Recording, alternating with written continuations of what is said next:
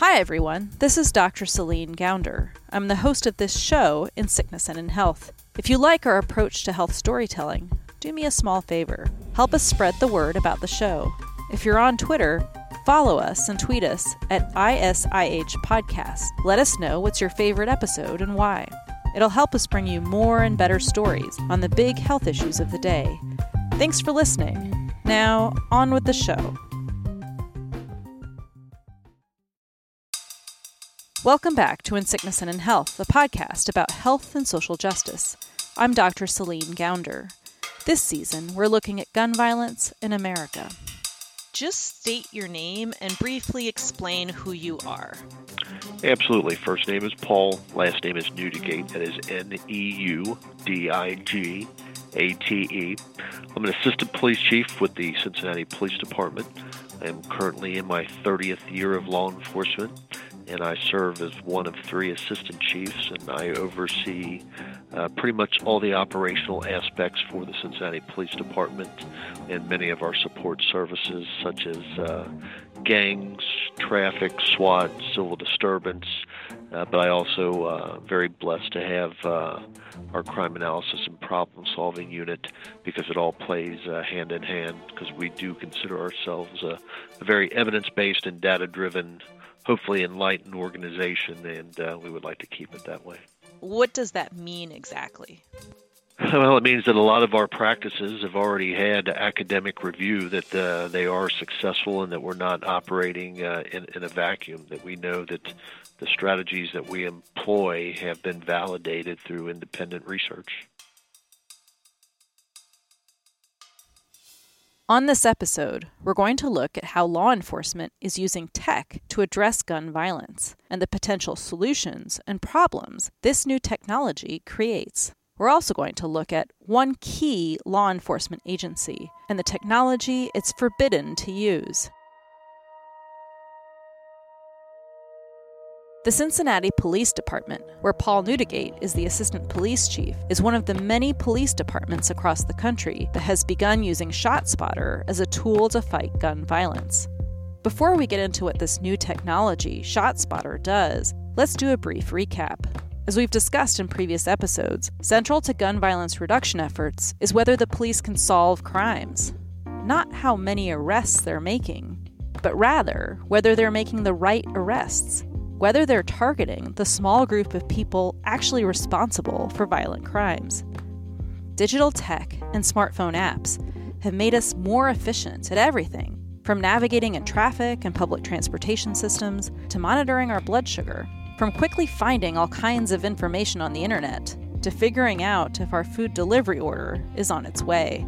So, in the digital age, how can police departments use tech to more efficiently fight crime? Enter ShotSpotter. ShotSpotter is a gunshot detection system. It is the predominant one in the United States. There are some competitors, but I do not believe at this point that they come anywhere close to providing the level of service and specificity that ShotSpotter does. In episode 18, we talked about how the Cincinnati Police Department implemented a violence reduction program based on the work of David Kennedy. This program's called SERVE, the Cincinnati Initiative to Reduce Violence. According to Paul, when SERVE was first implemented, it had measured results. As time passed, Paul says, the strategy didn't keep up with the changing reality on the ground. By 2015, violence in Cincinnati had gone up. We really did not have a solid gun violence reduction plan in place, and as a result, we had our worst year for gun violence that we had seen in probably 15 to 20 years. We had 479 total shooting victims in the city of Cincinnati for 2015, and that's when we knew that things had to change. Since then, Paul says, Cincinnati has beefed up its gun violence reduction strategy. The meat of SERVE, with its focus on the small groups of people driving the violence, call-ins, and offers of help and social services, is still going, trying to be more responsive to the needs on the ground. But in the neighborhood of Avondale, where gun violence has historically been most pervasive, the strategy included a technological upgrade. In August of 2017, the city of Cincinnati piloted ShotSpotter, a venture-backed technology out of Silicon Valley. ShotSpotter uses sensors to alert the police of gunfire without anyone needing to call 911. ShotSpotter installed 20 to 25 sensors per square mile for 3 miles in Avondale. Once the sensors are there, they will detect gunfire impulsions. Those impulsions will get immediately transmitted back to ShotSpotter headquarters in Newark, California, where it goes through a machine algorithm to say that it is indeed gunfire. After the ShotSpotter algorithm determines it's gunfire, human beings listen to the recordings to reconfirm the sound was made by a gunshot. And then usually what will happen is within 45 to 60 seconds after the gunfire is detected, it will show up on our computers. So we'll come to an app right on your phone and tell us, usually within 82 feet or 25 meters, exactly where that gunfire is occurring. For Paul, ShotSpotter has really sped up the process of responding to gunshots. One of the big benefits that we find with ShotSpotter is if we're reliant on the citizenry to call it in, it has to go through several layers. It goes through the citizen to a 911 operator who has to take the information. Then the 911 operator has to enter that information, send it to a call taker. The call taker has to read the information, find an available car, dispatch them, once again relay that information. That whole process could take up to 3, 4, 5 minutes, maybe more. The way it is now, ShotSpotter cuts out numerous layers of that reporting, and it will show up within 45 to 60 seconds on my phone, tell me exactly where that is. Paul says it's also improved officer safety. When the community calls in a shots fired run, they're guesstimating. Shots can reverberate, where historically, if someone calls it in, there's a very good chance that as an officer is driving through the actual kill zone or where someone has been firing shots on the way to where they believe the shots fired run is now. Now when we receive that run, we can go to that specific location. We're much safer, much more tactical in doing so to make sure that our officers are not putting themselves into jeopardy. And according to Paul, Cincinnati has seen positive results. The number of shooting victims in Avondale was half in 2018 of what it was previously in 2017. 2017, we had 36 shooting victims in Avondale. We had 18 last year. As part of an overall violence reduction strategy, ShotSpotter has been very beneficial for us. But it's hard to parse out to what extent ShotSpotter alone can be credited for these results. ShotSpotter is part of a comprehensive violence reduction strategy with many moving parts, all being implemented at the same time. Currently, more than 90 cities throughout the U.S. use ShotSpotter, and elsewhere, the impacts on gun shootings have been mixed. Some municipalities have discontinued the service, saying the technology wasn't as accurate as they'd hoped, that it often raised false alarms, and that other times it completely missed gunshots that were actually fired. According to Paul, what's made ShotSpotter so successful in Cincinnati is not only the technology itself, which continues to improve, but also the way the Cincinnati PD has applied it to their overall efforts. We treat every activation like a priority one response, just as if someone from the community is calling and saying there is an active gun battle or we have a shooting victim. We respond quickly. We canvass, we triage for victims, witnesses, suspects. After we stabilize the scene, we knock on doors. We let the community know what's occurring, that we are there, that there were shots fired. Not only is for us is it the quick response, but we also do a very thorough job of collecting any trace evidence, any ballistic evidence that's left at the scene, and we have 100% comprehensive collection, and we enter that within 24 to 48 hours into the ATF's National Integrated Ballistic Information Network, and that is the other piece. This comprehensive collection allows them to identify links between different offenses. We canvass, we process those shell casings, we enter them into NIBIN. NIBIN is the acronym for the National Integrated Ballistic Information Network. It's a tool that evaluates and compares images of shell casings against those used in other crimes. And what those shell casings will tell us in many times is this wasn't just someone out here randomly shooting in the air. The gun that they were shooting is linked to 2 other felonious assaults, a couple robberies.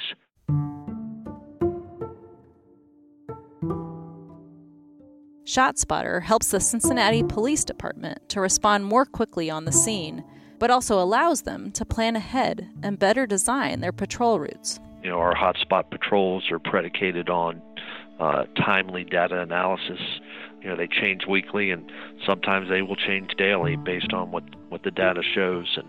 And those small locations will get a concentrated dose of officers, but those are small locations scattered throughout the city and not germane to the entire geographical footprint. As enthusiastic as he is about ShotSpotter, Paul stresses that it's not a magic bullet. What we have working for us right now is a series of, competing and interlocking strategies. We still utilize group violence interruption, but we have really tweaked our process so we become much more refined in identifying those individuals that are wreaking havoc and pulling the trigger in our communities. So between our very refined process, our reliance on data, the use of technology, we went from 479 shooting victims in 2015 to 336 last year, which was the best in 15 years. If we need to evolve into something different next year because it's not working, we absolutely will. While it's hard to draw a direct connection between ShotSpotter and the drop in gun shootings in Cincinnati, Paul does think ShotSpotter has helped improve relations between the Cincinnati PD and the Avondale community. What I can tell you is we do believe it's also helped improve the reputation of the police in the community. So what we have found with ShotSpotter in Avondale is that we only get a companion call 16% of the time that ShotSpotter is activated. So 84% of the time, gunshots are occurring. We don't even get a call from the community. And that's due to a number of factors. Many times they feel that the police don't care. And what I would offer is, if we're only responding 16% of the time that there's gunfire in Avondale, I can see why the community would perceive that. Paul says his department had the foresight to survey folks in Avondale before rolling out ShotSpotter. No, it wasn't a scientific study, but it yielded some important insights. How would you rank gun violence in the Avondale community as a priority? And I believe it was like 51% said it was absolutely their top priority. And then we also asked them, how do you believe that the Cincinnati Police Department treats gun violence as a priority in your community? And I believe only 17% said that gun violence was a priority for the Cincinnati Police Department. So what I can tell you is absolutely is that the number one priority for the police department is addressing gun violence in our challenged communities, but you can see the disconnect. Earlier this year, the city of Cincinnati expanded its use of ShotSpotter to the Price Hill neighborhood. The system costs $65,000 per square mile to operate per year, and the company imposes a 3-mile minimum in each neighborhood it operates in. The Avondale and Price Hill operations will cost Cincinnati $400,000 a year to operate. But the way Paul sees it, the high price tag is worth it. If we had to put cops and saturate that area, we would need to add hundreds of officers to our ranks to be able to accomplish the same saturation. Manpower would be much more expensive than the tech and feel a lot more like an occupying force in the community. The ShotSpotter technology is still very much under development. One study of ShotSpotter in Philadelphia found that it actually created more work for the police. They had to investigate a lot more possible crime scenes, where they ended up finding no evidence of a shooting. And ShotSpotter isn't the only tech company developing products aimed at law enforcement. The big gorilla in this space is Palantir. Palantir is the closest we've come to making the movie Minority Report and, quote, true crime a reality. Named after the crystal ball Saruman used to spy on the people of Middle-earth in Lord of the Rings, Palantir combines data from both government and private databases to create a massive surveillance system. Police departments across the country are using it to trace a suspect's ties, not just to criminal records or networks of violent offenders, but also to financial information, social media, toll booth data, and a lot more, to predict the likelihood that an individual will commit violence or become a victim. Between 2012 and 2018, the city of New Orleans used Palantir as part of NOLA for Life, its initiative to fight murder and violent crime. Unlike other aspects of the program, the use of Palantir wasn't public knowledge at the time, which, as you can imagine, made it even more controversial. Certainly we used Palantir. This is Charles West, who worked for the mayor's office in New Orleans and oversaw the rollout of NOLA for Life. You might remember him from episode 19, when he discussed New Orleans' murder reduction strategy. NOLA for Life didn't make a dent in homicide and violent crime rates, and in 2016 and 2017, murders went up. Charles is careful to point out that they did not use Palantir's predictive capabilities. The entire conversation that sort of bubbled up recently about it being used to predict crime is just false. We actually were really careful to make sure that we never use any of its predictive capabilities.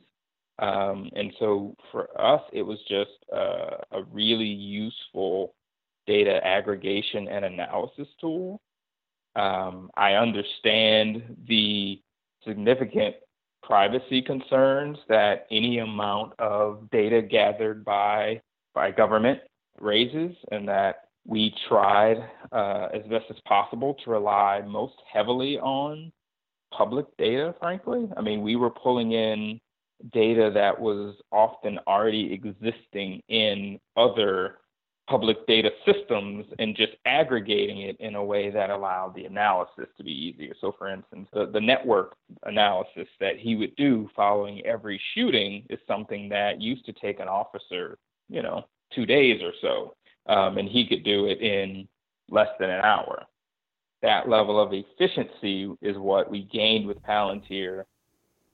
Whether the city used Palantir to predict crime or not, it's easy to see why it would make the public uncomfortable. After it became public knowledge the New Orleans Police Department was using Palantir, the city ended its partnership with the tech company.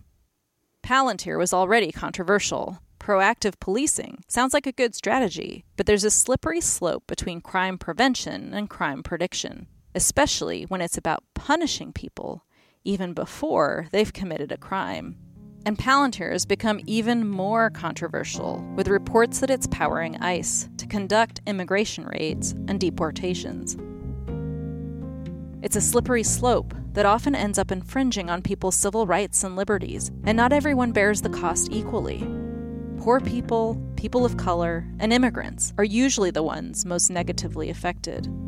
When our systems become more efficient, thanks to an algorithm or a new technology, the danger is the biases baked into those systems will be too.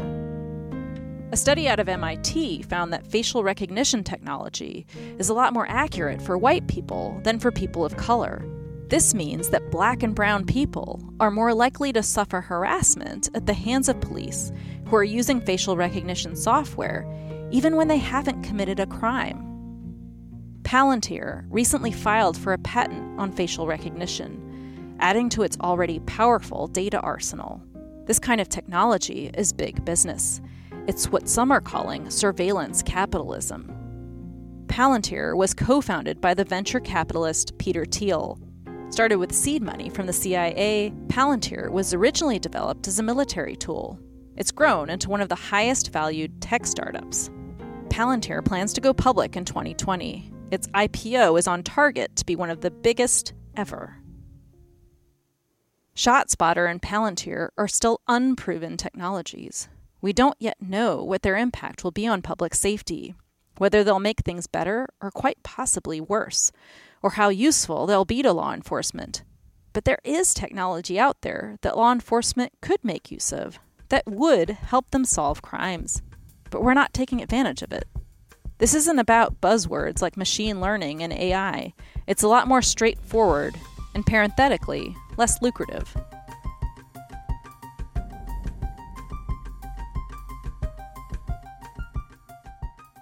When a police officer arrives at a crime scene and recovers a gun, one of the first steps in the investigation is to locate the gun's owner. Obviously, it doesn't mean the legal owner committed the crime, but knowing who the gun was registered to can help generate leads. Police can interview the owner to find out who he or she lent it to, who had access to it, whether the gun was stolen, and the circumstances of that theft. All leads that could help the police find the person who used the gun in a crime. In the United States, this process for finding the gun's legal owner is surprisingly low-tech.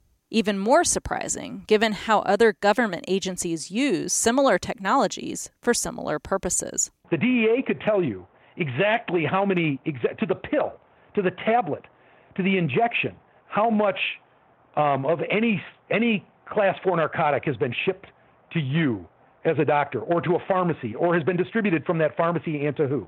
They can tell you every one of them. This is Mark Jones with the National Law Enforcement Partnership to Prevent Gun Violence. Mark believes that, in the same way the DEA, the Drug Enforcement Administration, has access to this data, the ATF, the Bureau of Alcohol, Tobacco, Firearms, and Explosives, should have similar information on guns. The data would help them be a lot more efficient.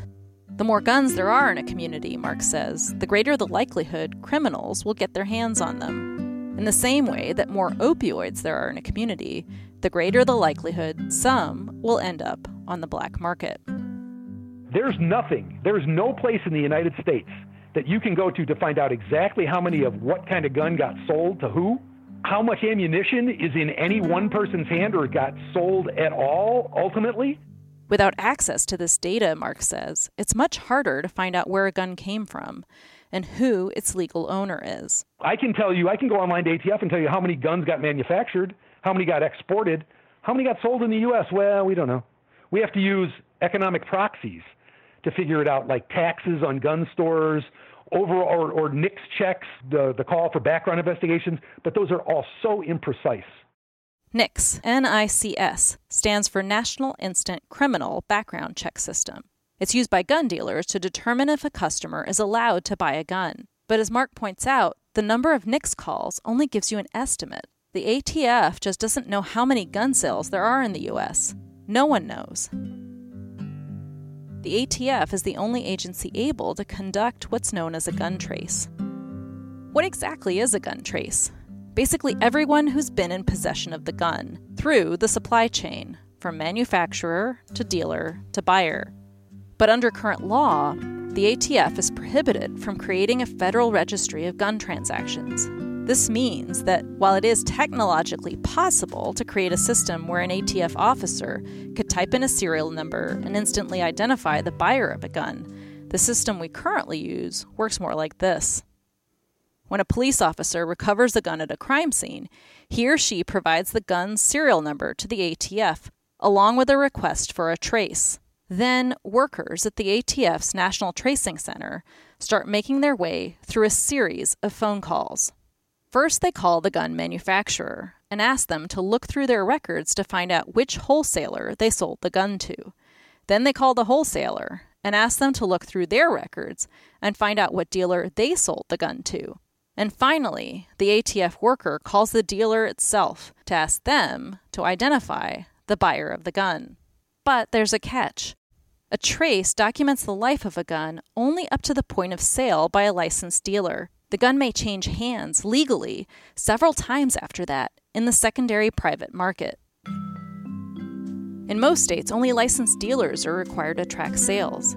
If I own a gun and sell it to someone else on the private market, I'm not required to record that transaction with a dealer or report it to the government. These loose restrictions on private sales and transfers means there's actually no paper trail for the ATF to follow in tracing a gun. To complicate this even more, about a third of the time, a gun trace leads ATF to a dealer that's gone out of business. In these situations, tracing a gun is even more difficult, thanks in no small part to technological restrictions Congress has placed on the ATF.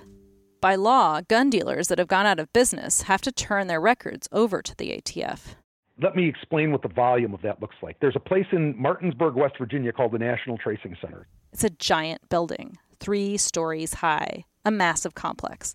Whenever any of those 140,000 gun dealers in the U.S. goes out of business, they send their records here. ATF gets an 18-wheeler full of boxes 1 or 2 times a week. They have exceeded their capacity to store records in the tracing center, these paper records, in the building.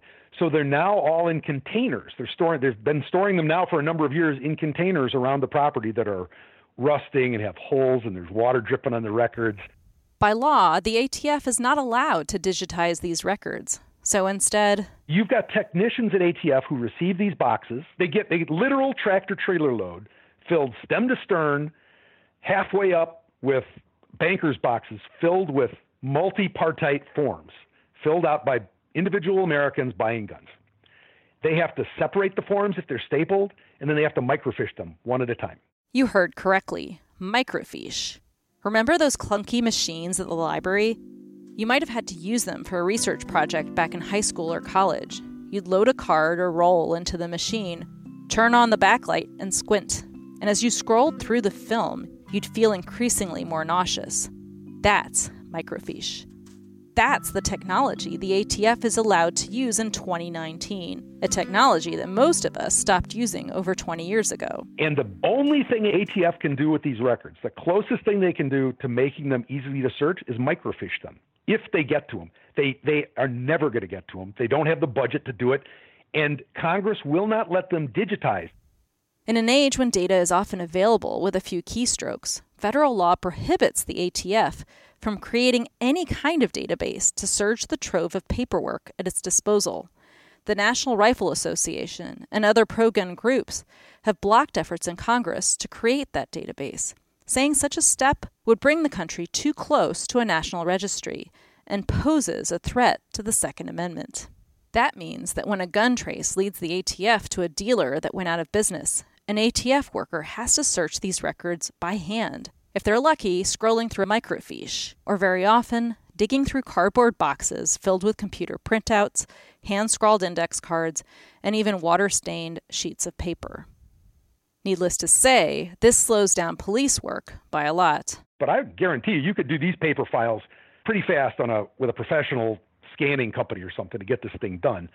But ATF is basically restricted from doing anything like that, because if they do it, the industry is convinced, or at least says it's convinced, and has convinced Congress that that will be a de facto registration of the firearms that were sold by these dealers.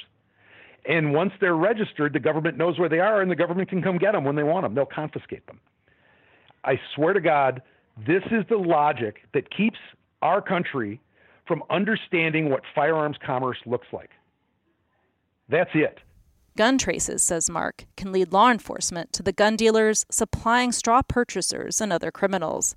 Gun traces can help the police figure out how criminals are getting guns and how to crack down on gun trafficking. But we've got to bring the process of gun tracing into the 21st century. If the country knew how many Glocks got funneled to specific places, for instance, or how many Ruger 9mm or 40 caliber pistols, or into a specific place, and the actual population of gun owners that lived in that place, and what could actually be expected of a gun store to sell in a particular place, and yet all of those guns get sold, and they go someplace else. And where do they go? There's trafficking. Chicago has not one single gun store, but the police recover 6,000 to 10,000 guns a year here and have for years. How does that work? In addition to being forced to use a low-tech manual process for gun traces, the ATF is handicapped in other ways that make it harder for the agency to do its job. Since the early 2000s, the Tiahrt Amendments, named after former Kansas Congressman Todd Tiahrt, have blocked the ATF from sharing gun trace data. These are the restrictions Mark's referring to, and these restrictions are part of the reason why the Baltimore Gun Trace Task Force, which we talked about in our last episode, couldn't do the work it was supposed to do. In 2010, Congress loosened these restrictions ever so slightly, but the ATF still can't share gun trace data with cities, states, researchers, or other members of the public. The ATF can only publish aggregate data.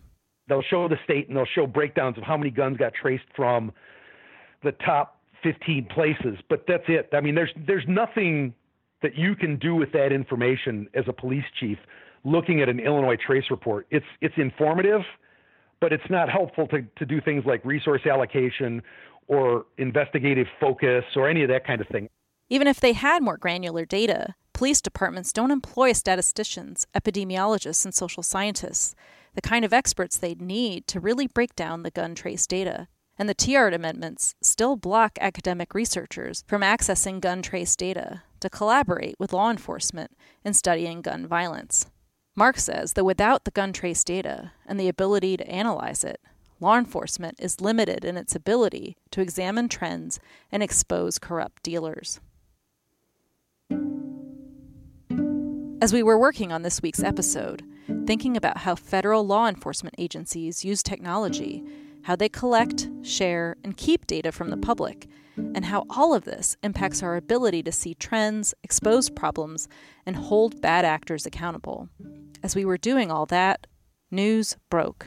Welcome back. A database maintained by the Drug Enforcement Administration is being made public for the first time. It tracks the path. After a 2-year-long legal battle, the Washington Post won the right to access and make publicly available a massive government database tracking the distribution of opioids. This DEA database tracks the movement of every opioid pill in the country, every hydrocodone and oxycodone, from manufacturers to distributors to doctors and pharmacies, the entire supply chain. According to the Washington Post, the data shows that, quote, the drug industry, the pill manufacturers, wholesalers, and retailers found it profitable to flood some of the most vulnerable communities in America with billions of painkillers. They continued to move their product, and the medical community and government agencies failed to take effective action, even when it became apparent that these pills were fueling addiction and overdoses and were getting diverted to the streets. Policymakers, researchers, journalists, and others are using this data to understand the sheer scope of the crisis and who's accountable. So what's this got to do with gun violence? Opioids, like guns, are legal products. Doctors prescribe opioids because they have patients who legitimately need them. But there are also pill mills and black markets, and people whose lives are destroyed by addiction. There were red flags in the opioid sales numbers, but because the DEA, much like the ATF, was hamstrung by corporate interests and their allies in Congress, it was hard for the DEA to hold companies accountable. Much the same can be said of the ATF and its ability to police the gun industry. On the one hand, police departments across the country and other law enforcement agencies are experimenting with new digital technologies to fight violent crime in their jurisdictions. These technologies aren't tested and proven. They're expensive and may backfire when it comes to public safety. At the same time, at the federal level, Congress is blocking access to data and basic technology that experts like Mark say would have a direct and positive impact on reducing gun violence in communities across the country. Our policy agenda is essentially making sure that all firearms transactions in this country are recorded and scrutinized. If there's an individual sale or you buy a gun from a gun dealer, there's a record of it and the gun can be tracked. If you can't trace the guns, it makes investigation that much harder. And so we want to be able to have policies in this country that allow police officers to do their job efficiently. Not just efficiently, but also safely. We have 300 million guns, more or less. We don't know who has them. We don't know where they are.